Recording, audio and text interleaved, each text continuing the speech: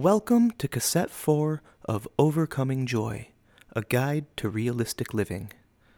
Brought to you by that time you saw your ex-boyfriend picking out avocados in the produce aisle with his new girlfriend.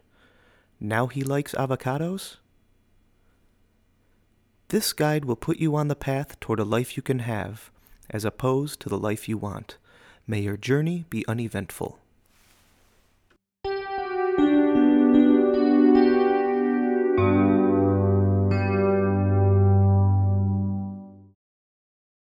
Chapter 4. The Poison of Possibilities. Nothing is more dangerous than thinking a dream might come true.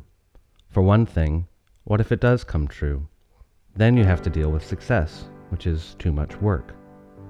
For another, your dreams will most likely fail, and you will have wasted time on the illusion that you could improve your life. Time you could have spent napping or reading Marmaduke. Sometimes you will walk into a house and see a throw pillow on a couch, and that throw pillow will be emblazoned with the word dream. You should burn down that house if you think you can get away with it.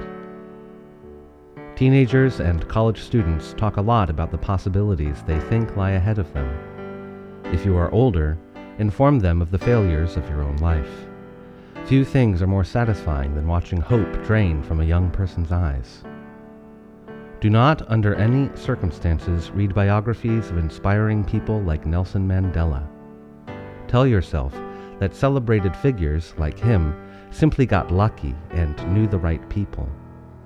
Remember that only successful people tell you to follow your dreams, as it doesn't cost them anything and makes them look big-hearted. Here's the truth. In your 20s, you find out who you are. In your 30s, you find out who you can be.